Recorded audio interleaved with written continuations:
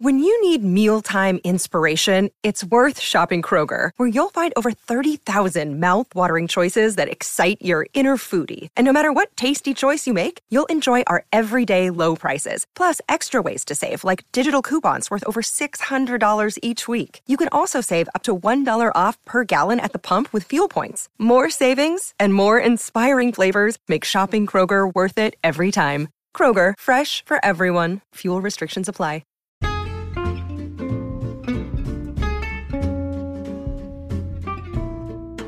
Hello, and welcome to It's a Fandom Thing. I'm your host, Erin Marlowe, and each week I'm joined by a panel of guests to discuss all things fandom and pop culture, primarily from a female perspective. You'll find everything from fanfic, to cosplay, to Schitt's Creek, to Supernatural, and everything in between. So put on your favorite piece of fandom merch, set aside that fanfic that you're writing about your OTP, and sit back and enjoy this week's episode.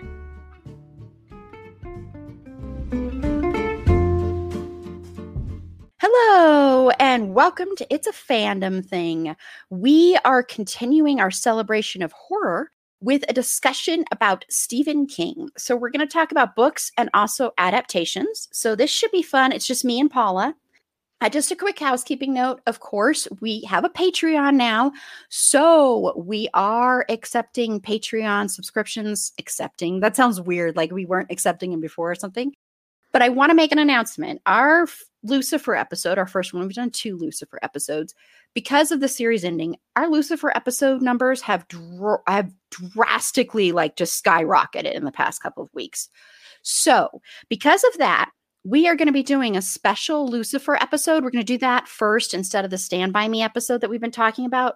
And this is going to be a subscriber-only episode. You will get a little preview on the regular podcast, but this is only going to be for Patreon subscribers. So you want to get over there and subscribe so that you can get access to this. It's going to be 5 panelists and me. So it's going to be a little insane. And 2 of those panelists are Meg and Carla. So it's going to be about a 10-hour episode. So that'll be awesome. It's going to be insane. So we're going to just do one just talking about the final season. So that'll be a lot of fun. Okay. So Paula, what are you into right now? Oh, I actually just finally watched Werewolves Within. And it was great. I loved it. Yay. As everyone knows, we are fans of Josh Rubin on this podcast. Oh, yes. So, yes, anything Josh Rubin does, we support. So, yeah, we are his number one fans, not in a creepy, weird way. No. not in the misery way. See how it segues into our subject? Yes. No, I loved Werewolves Within. We went as a group, and unfortunately Paula couldn't go at that time, but we went as a group to go see it as a podcast group in the theater, and it was a lot of fun. So it's funny. So definitely, I think it's on sale actually right now to buy too. So definitely go out there. I don't know if it still will be by the time this drops, but go and rent that, support that film, support Josh. And one day Josh will make his Darkman movie. Putting that out in the universe again. That's his dream project. Awesome. That's his dream. So putting that fantastic. Out there. That needs to happen. Yes, see? It needs to happen. Universe. Please. Yeah. And Josh is very supportive of female filmmakers and women behind the scenes, in front of the camera, everything like that. He deserves all the success in the world. So it couldn't have happened to a nicer person. So I'm very happy for him. I'm into Lucifer. I actually got a chance to watch it. I'll save my thoughts for the special podcast episode. I have my thoughts and feelings. That's all I'm going to say. But I'm into Tom Ellis. I love Who Tom isn't? Ellis. Yeah, exactly. I mean, that guy, yes, he's a great singer. He's a good actor. He's sexy as hell. He's fun. He's nice to watch. And I'm so glad that show moved to Netflix because it was nice to be able to get some butt shots and, I need to catch up. Yeah, catch up, Paula. You'll get to see what I'm talking about. Right? Okay, so we're going to get into Stephen King now. And I do want to warn our listeners. Okay, I'm going to try and keep this as a very nice episode to Stephen King. But I have said before, that I prefer Dean Koontz over Stephen King because sometimes I think Stephen King gets a little boring. But I'm still excited to talk about this because I think, especially the adaptations, because I think the adaptations of Stephen King novels and novellas have been done so much better than a lot of others have been personally. I know some people think it's either hit or miss, but I actually think his overall are pretty good. So I am excited to talk about this. And there are some books of his that I do genuinely like a lot. So this should be fun. So I want to start off, Paula. So what was the first book you ever read of Stephen King? Pet Sematary. Same. The very first one that I can remember reading. That's the same for me. Did you love it? It freaked me out. And it was weird because I read the book, then I watched the movie, and then I watched it, or I read it, and then I watched the movie. So, and I haven't read or watched either one of them since. Because look, just at least in the movie, just little kids in horror movies are just creepy as hell. Oh yeah. Okay, that's just, so, but yeah, that was the first one, and it was good. I have been meaning to go back and watch the movie again. I don't know if I want to read the book again, but I definitely want to see the movie again at some point. Yeah. Didn't they remake it They did as well? Mm-hmm. I don't know if that one was any good or not, but I think I'm one of the only people in the world that actually liked it. Most people okay. hated it. It'd be interesting to see them both just to compare. Compare. There's a big change, and I won't say it because I don't want to spoil anything, but there's a big change in the remake of it from the original. And that's one thing that a lot of people had an issue with. So I'm not going to say what it is because I don't want you to be spoiled. Okay. I thought it was good, but I understand why people wouldn't like it. But I frankly liked it. So, but yeah, Pet Sematary was the same for me. And what's interesting about that, and I think I've shared this story before on here, is I finished Pet Sematary. I was a little kid, so I really should not have been, but like I've said, I've been watching horror since I was like 5 or 6 years old. Right. I know I saw Poltergeist when I was like 8. Yeah, my babysitter showed me Poltergeist. My parents let me watch it. Your parents did? Yeah, my mom would have never, because my mom doesn't do horror, but yeah, my dad would have. My dad used to show me horror movies all the time. So yeah. Yeah, I remember when my dad showed me Alien for the first time, and I was like about 8 years old probably or something, and I was like, I don't want my dad to know that I'm scared. I don't, but I was terrified. Oh my gosh. Yeah, we were not really like there weren't really any off limits movies when we were kids. Like if there was a lot of like bad language or sex scenes, I either had to close my eyes or cover my ears, or they made me leave the room for like 5 minutes and then I could come back in and watch the movie. But other than that, they never, I could watch whatever they were watching. So yeah, I mean, I had pretty, not free reign, I wouldn't say, but like I said, I was watching horror movies, and I don't know if my mom was aware of all the horror movies I was watching, but because she doesn't do that, but yeah. But with Pet Sematary, what happened is I knew the movie was coming out, and when I was younger, I used to read a lot more than I do now, and I miss reading. I mean, I used to like set aside time in the morning before I went to school to read. That's how much I read. And I read Pet Sematary right before the original movie came out. And I went to go see Pet Sematary in the theater. And then this is actually a sad story, so I'm sorry. And then like right after that came home, and like my dog had to be put to sleep that night. So it was this weird thing of like reading Pet Sematary, watching Pet Sematary, and then having to put my dog to sleep. Yeah. Oh. So so even though I like the movie a lot, and I actually like that book a lot, it's like this heartbreaking little tie-in for me. Yeah, where definitely. It's like our first dog. That was our first dog, and smartest dog I've ever known still to this day, Sandy. And so that was a sad story tied to it. And I love the original movie, and we'll talk about that later with the adaptations, but I think that's a really good book. So I'm glad I started with that. Okay, so let's get into favorite books. So what are your favorite Stephen King books, like top 3?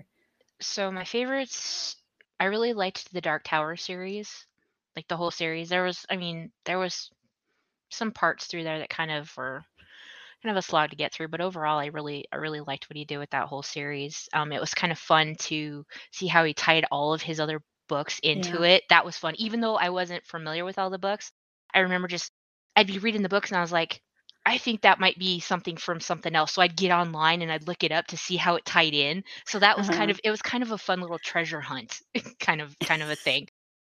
I really liked The Stand. That was another one that I one of one of the genres that I really like is actually more like post-apocalyptic fiction. So that fits right in with what I read a lot of. Yeah. Yeah, definitely. And then I just recently read 11/22/63, which was not horror. Hmm. It's more of a time travel. Hmm. I don't want to give away too much of the plot. But it was more time travel. This guy goes back and he's basically trying to stop the Kennedy assassination. Okay. And there's a lot of lead up to that, but it was actually fascinating, and there was actually a scene in that book. I never thought I would be able to say this about a Stephen King book, but that there's one particular scene that actually made me cry, which was kind Aw. of a huge deal. But yeah, so those I think are probably my top three favorite books or series that he's done. Awesome. Yeah. And, I've tried with The Stand. I should try it again because I know that was like my dad's favorite book. And so he Mhm. was always like, you've got to read this book. And I would try and I couldn't get through it. I don't know. It was something about it that would bore me a little bit, but I should try it again. Well, I mean, I will say this. He does have a habit of taking an entire chapter to say what he could do in a paragraph or two. Thank you. That's my biggest issue with his books. Yeah. And when I originally read The Stand, I was in this mindset of I hated abridged versions of books because I'm like, Mhm. well, why are we cutting out anything that the author put in there? Mhm. So I borrowed my dad's copy of the unabridged version, which added another 360 pages, I Oh, think. whoa. And now I'm of the opinion of, yeah, we could have done without those. It wasn't really necessary to add all of that back Yeah. in. The editors were right. That needed to be cut. Abridged versions are fine sometimes. So if you do read it, go with the abridged version. It's totally fine. You're not going to miss anything important. Okay, that's good to know. That's good to Yeah. know. Someday I will, whenever I get a free moment, which I don't know when that's going to happen, but someday I will. Right? Or just watch the original miniseries because it's pretty Yeah. close to the book. Yeah, and I didn't watch the new one. No, Don't you haven't bother. watched it. But yeah, that's what I've heard. That's what I've heard. Yeah. Except for that James Marsden, isn't he in it? Yeah, he was great. The the Yeah. the actors were great, and some of the characters, the way that they portrayed those characters were Mhm. great. That's not my complaint with that. My complaint is the book and the original miniseries was told in a very linear fashion, and the new Mhm. miniseries jumped back and forth so badly that even people that knew the story were going, "What's going on?" Hmm. It was very disjointed and could be very confusing. And I don't know if that was just an editing thing or if it was just the way they decided to tell it, but it was not good. And that was not any fault of the actors at all, because like I said, Yeah. the for the most part, the actors that they chose and the way they portrayed their characters were great. But I don't think the way they filmed it was the best they could have done.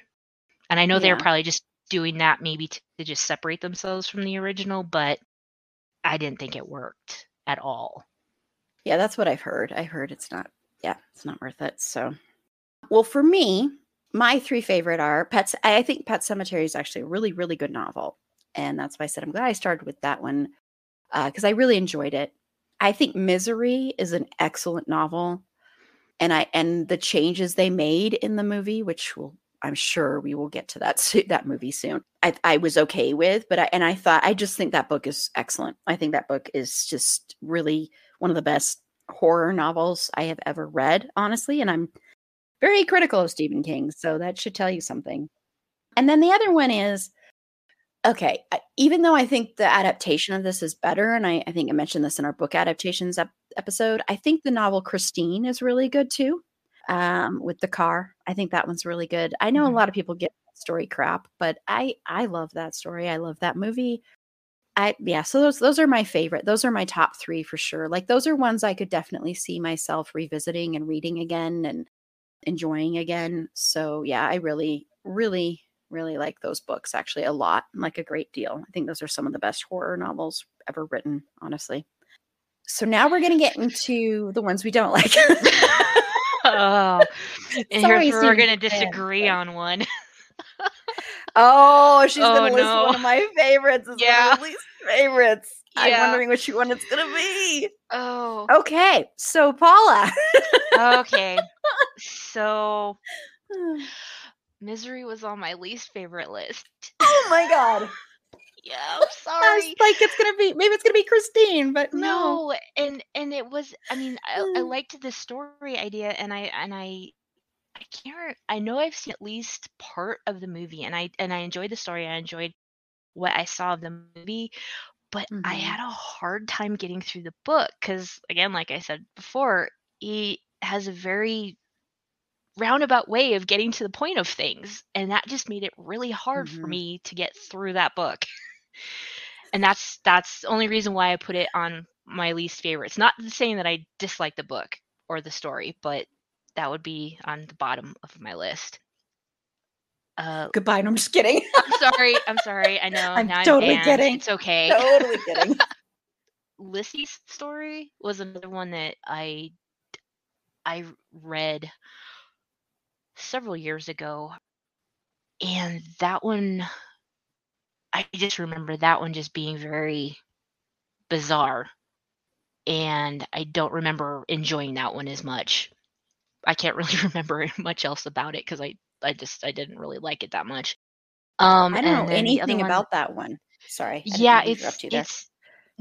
it's the only yeah, I can't really, I don't really want to say too much more about that one because, like I said, I don't really remember anything else about it except for the fact that I just didn't really like it that much. Maybe I need to revisit that one and see how I like it now. But Yeah. and then I've been trying to do, he wrote a book with his son Owen called Sleeping Beauties, and I'm still trying to get through it, and I'm just not getting drawn into the story because, again, he either takes, this very circuitous route to get to a point, or he takes forever to get the story going sometimes. And that's the problem I'm having with this book, where we're taking forever to get the plot going, and I'm just like, I'm listening to the audiobook because that's how I consume a lot of my books now, and I find my mind just wandering as I'm listening to it, and then it's like, okay, wait, what just happened? No, I don't care. I'm sure they'll touch back on that later somehow. Yeah. So yeah, so I'd say that's another one that I'm not really. I'll finish it, but I'm not really enjoying it right now. So yeah. And I mean, I know I'm being kind of critical of his work, but it's not that I don't enjoy his story ideas. I enjoy his movies, the movies that they do of the adaptations. Me too. And but I think that's just because they're able to edit it down and cut out a lot of that extra fluff that you don't really need to tell the story. So yeah, that's my issue with Stephen King is I think a lot of his stories are really excellent stories. Yeah. At the heart of them, there's really great stories there. Even his ones that aren't horror, like, The Shawshank Redemption, which isn't called The Shawshank Redemption, but that was called Rita Hayworth, and wasn't it Rita Hayworth and something? I can't remember. I don't remember. But I think it's something, and then of course The Body, which became Stand By Me, and The Green Mile and all that. So there are, great stories in there. It's just, I agree. It's like he has a hard time, because there's that saying in writing, you kill your babies, you kill your favorite kids. And he has a real hard time doing that. I think he has a hard time editing himself down. And I'm not saying he's a bad writer, because he's not a bad writer. You can never say Stephen King is a bad writer. Oh, absolutely. Even if you don't like his books, there's no way you can honestly say that. It's just, I do agree. That's why, like, honestly, the 3 that I listed as my favorite are, I will be frank here, are really the only ones of his that I've really enjoyed reading. And so, I'm just going to say, The Stand I already mentioned. I don't really, this is going to be something that people are going to hate me for because I know people love this movie too. I'm not a fan of Carrie, and I'm not a fan of the movie version either. I haven't seen or read the Oh, story. really? Yeah. You've never seen the original Carrie? Wow, No, I that kind of haven't. surprises me. I mean, really, it's something that usually would appeal to me, but I don't know why. And I've watched it more than once. I actually, like I admitted on one of ours, I actually like Rage, Carrie 2, the sequel one that everybody hates. I actually kind of like it. And some of the remakes are okay. I just, and it's nothing to do, because Sissy Spacek is amazing in it. All the performances are amazing. The end scene, the end jump scare is really, truly scary. I don't know what it is about that movie and the story that I just can never connect to. Right. And I'm talking about the original. So that one definitely, and The Stand. So I'm just going to say those because, like I said, I pretty much could name any other one. And that's why it was so weird when I first put this on the schedule, because I was like, Aaron, why are you doing this? But I do like talking about his work because I think there have been so many great movies made from his work. And I still, like I said, the top 3 I listed are 3 of my favorite horror novels. Yeah. Maybe one day Paula will realize her error. The error. Just kidding. Maybe. But yeah, I mean, I agree. I think that's what it is. That's my issue. Is it's like he takes too long to get to something. He doesn't end himself. This is why I like Dean Koontz more, because Dean Koontz, to me, Dean Koontz is my favorite writer. So, spoiler, I know a lot of people have problems with Dean Koontz. I love Dean Koontz books. And what I love about Dean Koontz books is he gets to the point really quickly. The story starts right away. And he draws these characters. He writes these characters that are so amazing. And this is probably why I think, on the flip side, I think almost all of the adaptations of Dean Koontz books are awful. I think the majority of them are horrible. Some are good or okay, but the majority are not good. Whereas I think Stephen King adaptations are sometimes better than the books. So interesting. Yeah, it's an interesting little thing there. But Dean Koontz, to me, writes some of the scariest villains ever. I mean, scarier than any horror movie. And he also, always includes dogs, are very prevalent in a lot of his, because he loves dogs so much. And so I love that about that too, because of that. So not to bring Dean Koontz up too much, I'm just saying comparatively, Sure, I always, because people compare the two all the time, and people are always like, well, Dean Koontz is far inferior to Stephen King. But that's why next year I think that's just a personal preference, Yeah. And but like I said, Stephen King, I would never say is a bad writer. He knows how to write. He knows how to create characters and create interesting stories. And of course, they lead to movie adaptations, which is going to be our next thing to talk about. And before we talk about that, I want to first say we did do a poll. And we did a poll about your favorite adaptations. And I put in there Carrie, The Stand, which we're going to talk about The Stand a little bit because, not The Stand, I'm sorry, The Shining, because we're going to talk about that a little bit because, as everybody knows, Stephen King hates the original adaptation of The Shining. Interesting. Well, because since it's so far away from his book, he doesn't. Oh, okay. Yeah, he's never liked it. And then the other one I put in there was It. And it could have been any version of it. And then I said Other. So it was pretty much a tie between Carrie and, it was a tie between It and Carrie. Sorry, not. And then also the other Erin, she commented and she mentioned Pet Sematary. So she said it was hard for her to decide between choosing Other and saying the original adaptation of Pet Sematary or saying Carrie. So Paula, yes, what are 3 of your favorite adaptations of Stephen King novels? Stand By Me is probably my absolute favorite.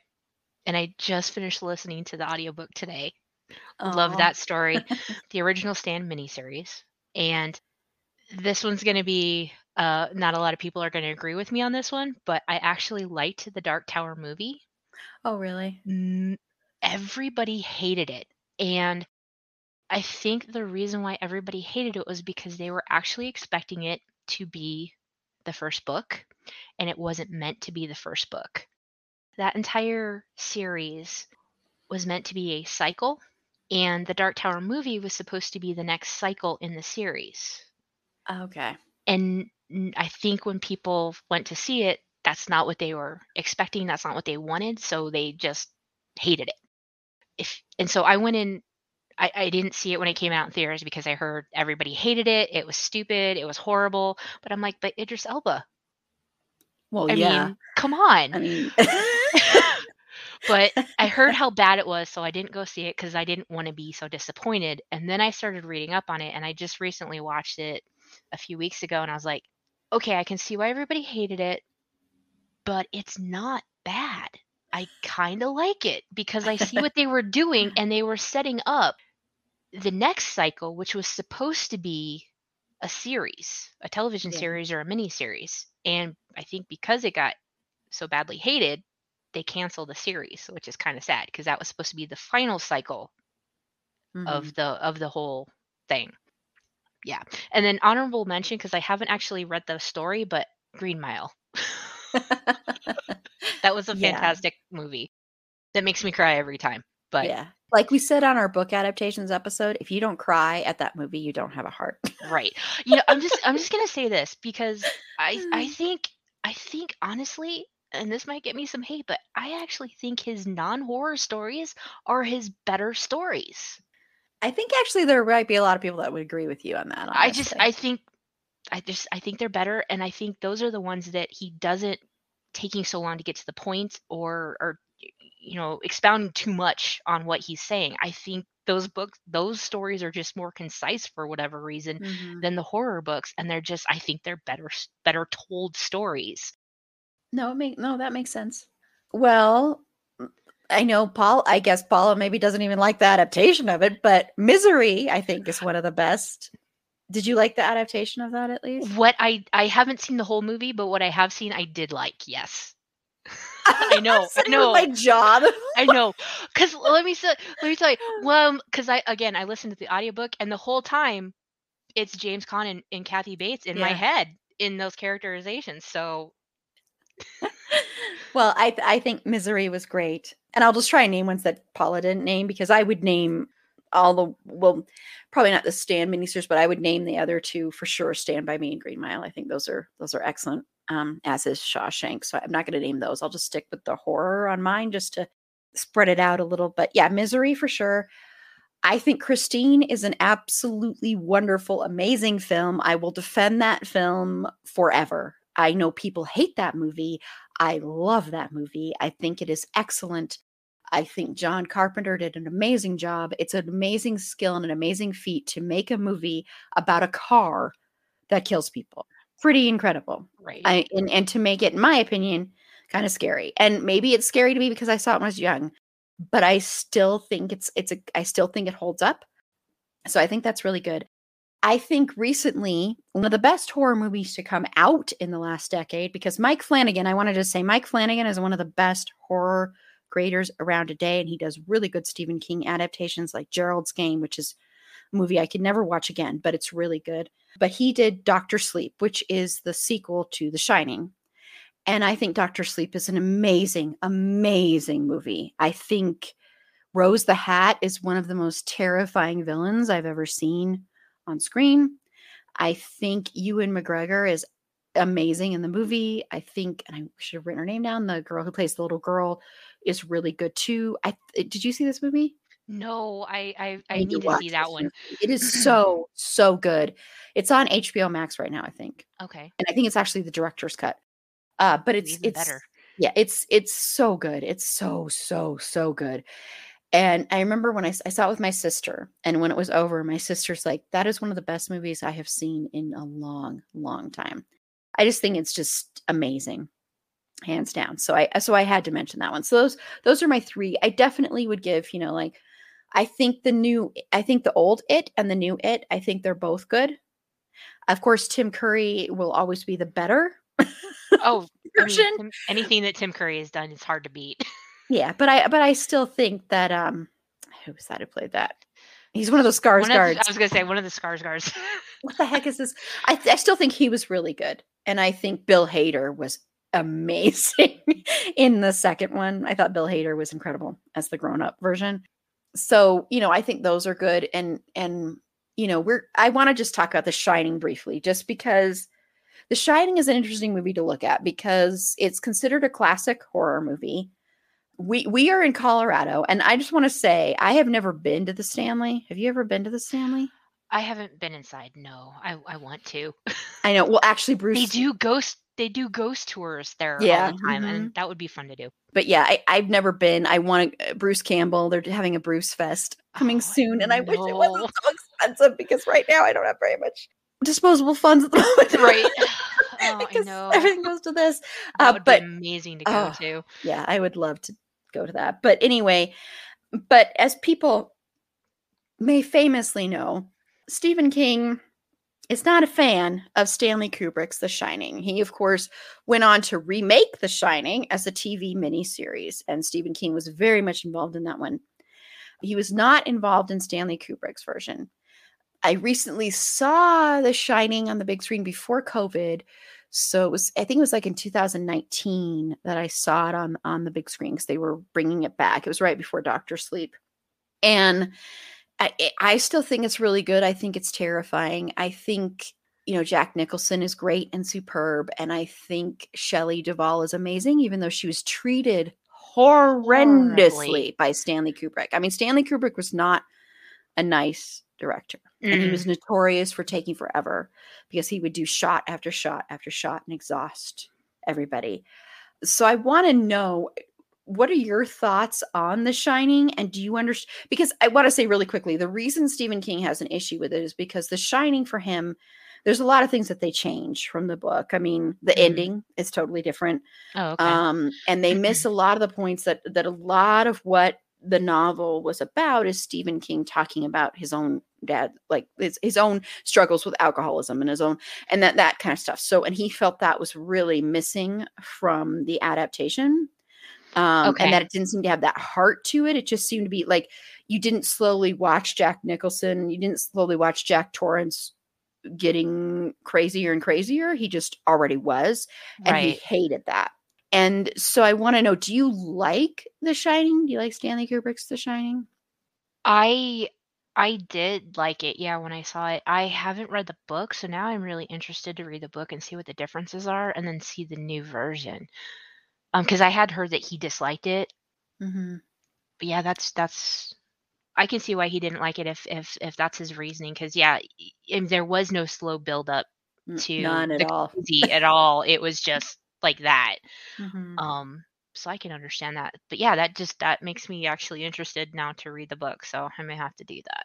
Yeah. Because I mean, I like it a lot, but it's hard sometimes to watch that also with the thought in the back of my mind of how horribly Shelley Duvall was treated on that set. Yeah. And a lot of people, criticize that performance too and say she wasn't good. I think she is outstanding in that movie. I think she's so good. I thought she was fantastic. So and now, knowing now how badly she was treated, a lot of that performance is probably real. Yeah. Very real emotion because of the treatment that she was experiencing, because he was monstrous to her. Oh my gosh. Yeah. He was so horrible to her.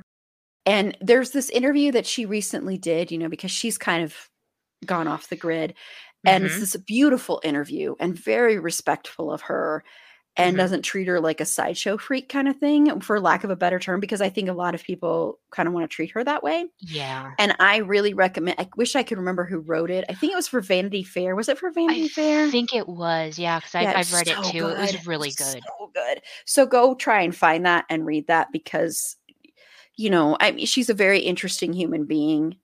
And it makes me sad. So there's that part of me that kind of is watching it like, maybe I shouldn't be watching this because of the way she was treated.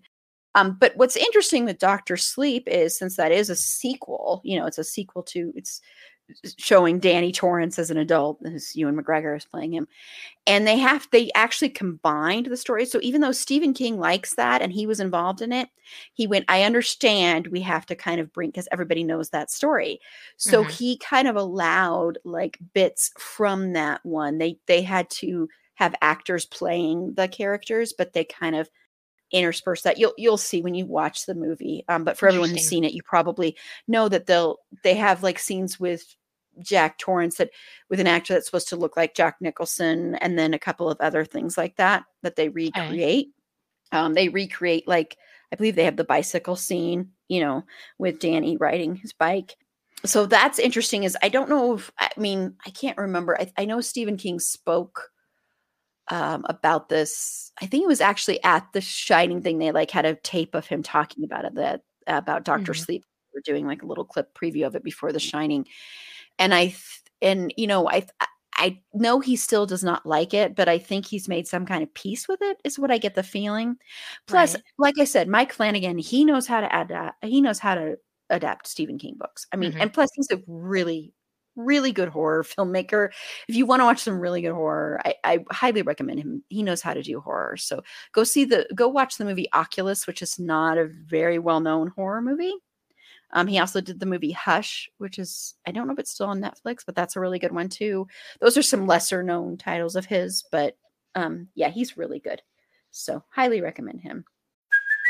Hey, it's Kaylee Cuoco for Priceline. Ready to go to your happy place for a happy price? Well, why didn't you say so? Just download the Priceline app right now and save up to 60% on hotels. So whether it's Cousin Kevin's Kazoo Concert in Kansas City, go Kevin, or Becky's Bachelorette Bash in Bermuda, you never have to miss a trip ever again. So download the Priceline app today. Your savings are waiting. Go to your happy place for a happy price. Go to your happy price, Priceline. So I want to ask, what are your least favorite adaptations? Well, the first one that comes to mind is the new Stand miniseries, for reasons that I've discussed before. Yeah. Under the Dome. I tried to watch that. Now, I haven't read the book. I think I got about 10 minutes into that one and went, what is this? This is ridiculous. It's stupid. And then my dad tried to watch it as well, and he watched it, and he told me the story, and I'm like, yeah, I'm glad I stopped watching that because it's dumb. I'm one of the only people in the world that liked that. Maybe I need to give it another try, but yeah. No, everybody hates it. I liked it. Everybody hates it. I don't know what it was. I just couldn't go on with that one. And I can't think of any other ones right now. But I really have a hate for the Stand. A lot of people do. Rightly so. I'm sorry, but rightly so. That one was just terrible. Yeah, that's what I've heard. So I was looking for adaptations of Stephen King novels that I hadn't watched in a while to watch. And this little gem of a movie. Oh, no. I don't know if you've seen this. Sleepwalkers. Have you seen Sleepwalkers? I don't think so, no. I'm watching this and I'm like, because I remember seeing this as a little kid in the movie theater, and I'm watching this and I'm like, oh my gosh, how did I ever watch this movie? Or how did this ever get made? Because trigger warning here for incest people. So Sleepwalkers is about these creatures. They're like sleepwalkers. They're kind of like, I wouldn't say they're like not really like skinwalkers, although it might be accused of being like that. And like cats like can attack them and kill them and stuff, are like the only animals that really see who they are. So they walk around like people. They look like people, but they're actually like these weird creatures. And it's this mother and son, and they have this incestuous relationship. And like you see them have sex. Like they have a sex scene between them. Did they really need to do that? I'm like, did we need to see this? Like it's a very graphic sex scene. They kiss, they dance, all this stuff. And I'm watching this movie. Oh my God. And I remember I wrote out on Facebook, I'm like, I forgot how messed up this movie is. So I say that because, and it's one of those too that like, okay, so like he's trying to, I'm sorry, I'm going to totally spoil this for you. That's Paula. fine, because so I don't think I want to see this one. It's on Hulu if you want to watch it, everybody. I don't think I really want to. And so his mom is sick or dying or something. She needs to feed. Like they never really explain a lot. Like everything just happens really quickly in this movie. And so they've moved to a new town because they have to move after they kill a bunch of people. And the son is in high school. He's like a high school kid. And so he's supposed to be befriending this other teenage girl to basically bring her home to his mom to feed on, kind of thing, like feed on her soul. Yeah. So you're thinking this will be a slow buildup. They'll have a relationship and then he might even question it, whatever. Well, no, they go on one date and then he instantly starts attacking her and then she like attacks him back. So it's like there's no buildup in this movie. It just like goes straight to that. Wow, and there's never like this question of like the son is never like, maybe I shouldn't be, maybe what my mom is doing with me isn't right. Maybe we shouldn't be sleeping with each other, but maybe it's just a sleepwalker thing. I mean, wow. It's so messed up. That's bizarre. It's so messed up. It's so horrible. Wow. Oh my gosh. It's so So there you go, everybody. If you want to watch something with incest, which I'm not encouraging you to want to watch. Yeah. And they really so filmed that scene. Oh my God. I was like watching like, this really came out in theaters. Like it was like one of those like that was marketed to teen audience. It was. Are you serious? I remember I was younger. I was like preteen, I think, or something. Yeah, they marketed it to that. You would think, especially at that time, that would not have gotten past the censors without like an NC-17 rating just for that. Yeah, and granted, it's not like the most graphic sex scene I've ever seen at all, but it's the fact that they actually had the sex scene. Yeah, because they slapped an NC-17 on movies for far less than that. Oh yeah, it was. I was watching it like, and I didn't go. I should have looked on IMDb to see any trivia and see if that was a big deal back then, because I was like, seriously? So, and one of my friends said, you need to listen to the podcast episode of how the fuck did this get made? That podcast, just because I guess they do an episode on it, because it makes sense to do an episode on it, because I'm watching it like, how in the world did this ever, I don't know how it ever got made. But anyway, so I think that's actually the worst, just because I think the movie is it's so terrible. The other one I wanted to mention, this was not too long ago on Netflix, Into the Tall Grass, this movie In the Tall Grass, which poor Patrick Wilson. I think Patrick Wilson is amazing, and he's a great addition to the horror family. I know he does other things, but he's a great addition to that. We're going to be covering the Conjuring series and Insidious coming up in October. I'm very excited about that. I just rewatched Insidious in preparation, and I still think Insidious has hands down the best title sequence of any horror movie in recent years. But Patrick Wilson can't even save this movie. And it's based on a novella by Stephen King, and it's called In the Tall Grass. And it's like you go into this, I can't even remember because it was so bad, but you go in, it was laughable. Like I laughed a lot, like when you weren't supposed to be. And I'll read the description, but I think a lot of people agree on this. I don't think it's a very widely liked one. This is just the synopsis. When siblings Becky and Cal hear the cries of a young boy lost within a field of tall grass, they venture in to rescue him, only to become ensnared themselves by a sinister force that quickly disorients and separates them. And then they meet all these other families within the tall grass. And I will admit, one of my biggest fears in the world is like cornfields and big things like that, and big open fields. And actually one of the first times I love horror, but it took me forever to go to a haunted house. Like I've been scared to death to go to them. And I didn't go to my first one until like, it was like 2019. And one of the first, and it was like 3 different things. And one of them was going through a corn maze. Oh my gosh, was I terrified. Anyway. I'm not a fan of haunted houses and mazes and things like that. No. Yeah. See, I can watch horror movies forever. But like I think Children of the Corn is legitimately terrifying, because I think scary kids are, like you said before, they're so scary. Like, I don't know if you're watching the new season of American Horror Story, which we are doing live tweets of every Thursday, 8 p.m. Mountain Standard Time on Twitter. But there's an evil child in there. Like she's so creepy in the new season, or the first part of the new season, since this double feature. But anyway, yeah, this movie is horrible. So I'll just mention those 2 because they're so bad that I've kind of forgotten about every other one. But I did want to give a quick shout out again to this is a good one. I think The Mist is really fantastic. I think The Mist is one of the best. I haven't seen it yet. I loved the book. Oh, it's so good. And this is a movie that, like I've said, my mom doesn't do horror movies. Well, this was around my birthday. And now, are you talking the original or the newer one? Because there's 2.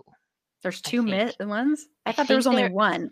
I think there's 2. I'm talking about the one that came out in like 2007. Because I think there was either I think there was either a movie or a miniseries several years ago. Oh, there was a TV series in 2017. That's right. Yeah. I never watched the TV series, but no, The Mist that came out in 2007. Yeah, because once again, that was Frank Darabont, who, of course, did Shawshank and Green Mile. So he knows how to do Stephen King as well. Mm-hmm. So I think him and Mike Flanagan are the best at adapting Stephen King. But my mom, like I said, doesn't do horror movies. Well, it was around my birthday, and she's like, you know what? I want to go to a horror movie with you because I want to see what it's like going to a horror movie with you. And I went, well, this one she might be able to handle. And she went and saw it, and she liked it. And she doesn't remember this. I tell my mom about this. She's like, I didn't go see that. I'm like, yes, you did. And for me, it holds a very special place in my heart because of that, because I got to experience that with my mom, and I've never experienced watching a horror movie with my mom before. And granted, this one I think is a lot easier for someone to watch that's not into horror. But it's so beautifully heartbreaking. It's such a heartbreaking story. I mean, the ending is so tragic. And I just think it's so well done. So I just want to give a quick shout out to that because it holds a special place in my heart, even though my mom doesn't remember this. It's like this special memory. And she's like, well, I'm glad it's special for you. She's like, I probably blocked it because it's horror. Now, have you read the book for The Mist? I actually haven't. Okay. So I'm not going to spoil it for anybody else, but I know that for that movie, they did change the ending. That's what I've heard. Yeah. Yeah. So I haven't seen that one yet. That's why I was asking which version you had seen. So yeah. But that's interesting. Yeah, I've heard that, and I think actually for the film one, they actually filmed a couple of different endings. Interesting. So I think they might have actually filmed that one, and then like Frank Darabont really fought hard for the ending that they have in there. So that's interesting. Okay. Well, lastly, what I want to know is, are there any books, Paula, or any books that have been adapted that you want to see a different adaptation for, or a better adaptation, or just ones that haven't been adapted? Well, like I was saying before, with the Dark Tower series, they did the movie and then they canceled the TV series that was supposed to come after that, which I'm kind of disappointed about now, knowing what was the plan. So I wish that somebody would pick that up again and continue with that. Other than that, the Talisman, I'd like to see that one done. And I just recently finished the Institute, and that one was really interesting, and that would be an interesting one to see them do an adaptation of. I don't know if you're familiar with that one at all. I've heard of but I don't remember it too well, but I am familiar with it, even though. So it's you looked hesitant to tell me about it, but no, tell me about it. I don't want to give too much of it away. Yeah. So basically, the Institute, they take kids that have special gifts and use those gifts, if you will, but I won't say why. Some of them escape. Okay. And the Talisman's interesting because it's kind of the main character. I can't remember his name because it's been a while since I've read that one. He kind of shifts between worlds. So you have like this world, and then there's an alternate world where you have almost like a doppelganger. So if most people will have a twin, I guess, in the other world, and he doesn't have one, so he can physically change from this world to the other. And he kind of goes on a quest to save his mother and the queen of this other world. And it's very interesting. It's kind of like an epic quest, and it's that would be an interesting one to see them do an adaptation of. Yeah, that sounds interesting. Yeah. I tried to think about this one a lot, and it was hard for me to think of one, but I think actually, what might be kind of interesting, even though it's already been adapted a couple times and everything, I think you could make Pet Sematary into a series. Like you could talk about and it wouldn't even necessarily have to be just following just every episode is after the other episode. Like you could do little chunks of the first animal buried there and the first human buried there, going into those more in depth. So I think that might be kind of an interesting series. I wouldn't say movie, but more like a mini series or something, like maybe on Hulu or Netflix or something like that. That just kind of hit me that might be kind of an interesting thing to watch. And even though I I hesitate to say this because I'm going to put it out in the world and it's going to happen. It's going to be horrible. I think it would be interesting to do a Misery story now, set in present day, like not set back in the time of the novel. But I think it might be kind of interesting to do that. Maybe not even with a novelist being the person. Like you could do like a blogger or something like that, you know, or, you know, like a YouTube star or something. I'm not going to say podcaster because I don't know what that but I just think that might be kind of an interesting update to it. And I hesitate to say that because I'm like, it'll probably happen. It'll be awful. But I just think that might be kind of an interesting thing to do a redo on. Yeah. And maybe Paula will like it. I think it could be. I think that would be an interesting take on it. Mm-hmm. Well, because now with technology so different, I just wonder if there would be different ways to try and outsmart Annie, and even if you had it like, you know, because in Castle Rock, in the second season of Castle Rock, was very much about Annie Wilkes before she became. I mean, she was still, you know, horrible, but I don't know if you've watched Castle Rock at all. It's actually, this first season was really good. I never finished the second season, but the second season is about Annie Wilkes. I mean, it's other people as well, but she's one of the main characters in there. But it's young Annie Wilkes. Okay. So, yeah. Which they touched on just a little bit in the novel. Yeah. Yeah. So it's more a stretched out version of that. So they did that. So they kind of did it there. But I think just having one where it is an updated version where, you know, you have more of the technology of today and seeing if that would factor in at all, you know? Right. I don't know. Like a different kind of celebrity taken. I don't know. Just a thought I had. It doesn't mean it has to be made Hollywood. It just means that it might be kind of interesting. I don't know. But if it is made, we have a couple of directors that would do good at it. That's true. Yes. You know, as you've said before, that they do really good adaptations. Yes. If you had Frank Darabont do it, Mike Flanagan, I mean, they could probably do justice. So yeah, they could probably pull it off. We'll put that out there. That if you're going to do it, you have to tap one of them. Okay, not the Sleepwalkers director. Right. Yeah, if we're going to put it out there, we need to put it out there with parameters. That's very true. Very good point there. Yes. Because, you know, speaking of remakes, this is totally not Stephen King, but you know what was announced today, or, well, since this is dropping Wednesday, it would have been on this past Friday. They're remaking The Lost Boys. Why? Exactly. I have a very, very hard time with this because I know they've done sequels that I've never watched, but The Lost Boys is like, if you were a child in the 80s, this is, you don't touch this movie. No, there are some movies you just don't touch. This is very upsetting to me. I had the poster for The Lost Boys above my bed. I just recently saw it at the drive-in this summer, and this movie is so special. So I know I just said these remakes, but I just want to put that out there that this was not a good idea. No. And who knows, maybe it'll be good, but no, I mean, come on. Who are you going to get to play Kiefer Sutherland's character? I mean, come on.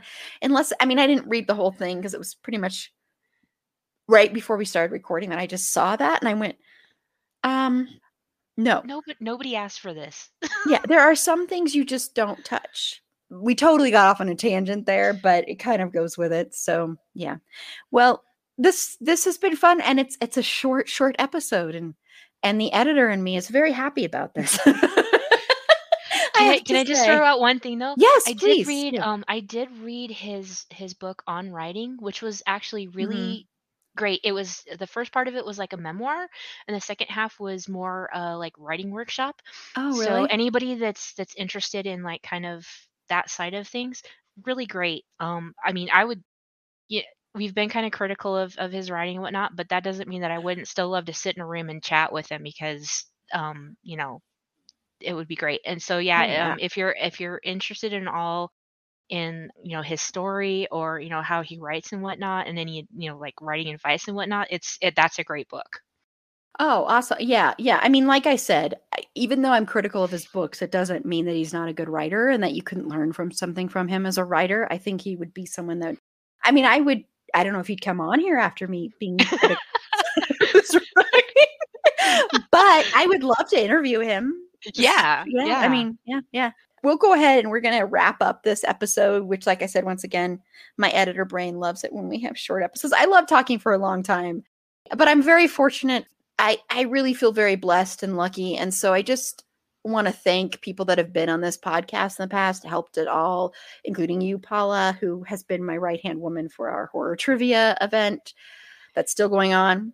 I just want to say, thank you to anyone who listens to this and everybody that has shown me support through this. This is, I know this is weird to throw this out on a Stephen King episode, but I just feel very blessed and fortunate right now in my life. And so thank you so much, everybody. And thank you, Paula. And seriously, and I love that you've been on so many episodes recently, Paula. I want to say that it's been such a treat because I think you have a lot of great things to say.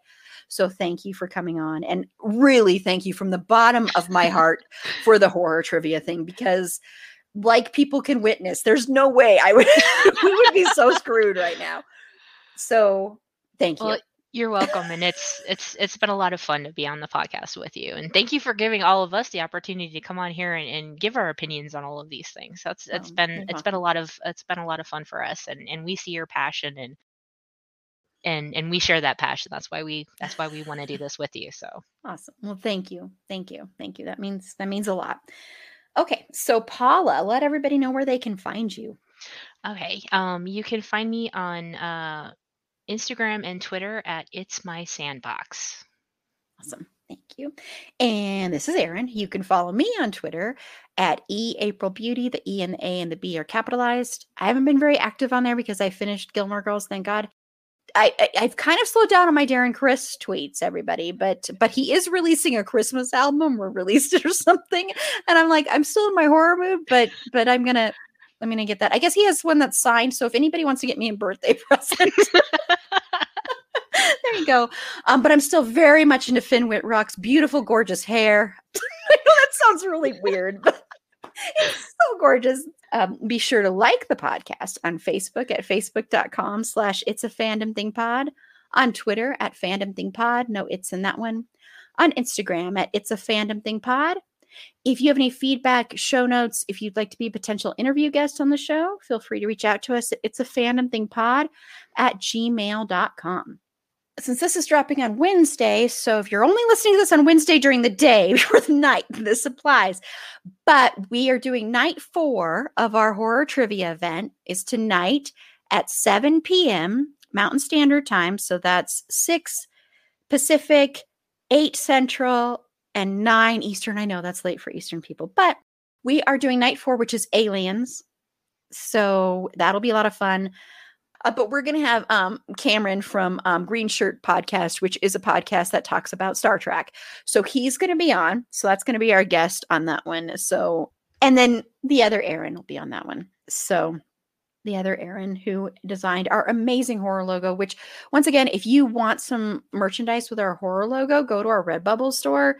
I love our horror logo so much that it's so hard for me to think about giving it up soon. I'm like, I don't want to go back. I love the other one too, but I just love it. Anyway, but so that'll be happening then. And then, so keep a lookout also for all the other nights. So we've got there's 10 nights of them. So we're coming up on night 4. So there's still a bunch to go. So it'll be a lot of fun. I want to give a big correction. We were going to have our queer horror episode was going to be our next episode. Well, because I really want Roman and Tyler to be on that. Roman and Tyler, who directed Scream Queen, My Nightmare on Elm Street. Also go listen to our interview with them because I love those guys so much. Well, we've had to reschedule things. So that one's not dropping on Friday. Instead, we're going to have our interview we did with Midian Crosby, Monster Midian Effects out of Atlanta. So she does special effects. She's worked on like The Walking Dead and The Haunting of Hill House, speaking of Mike Flanagan, and a bunch of other things. She's incredibly, incredibly talented. She is also an incredibly talented chef. And she, like I said, she's out of Atlanta. I've known her. I went to high school with her. So that's how I know her. But it's a really good interview. So that will be dropping on Friday instead. That was going to be the week after, but it's going to be dropping on Friday. So just to let you know, that's a little change in our schedule. So then the following week, we will have queer horror followed by our Candyman episode. So it should be a lot of fun. And then we're going to get into the supernatural episodes, or the paranormal episodes, I should say, so people don't get confused. But the paranormal horror episodes and then the slasher horror episodes. So it's going to be a lot of fun. I'm very excited. We're all about horror. So until next time, remember, it's a fandom thing. Black Lives Matter and stop Asian hate.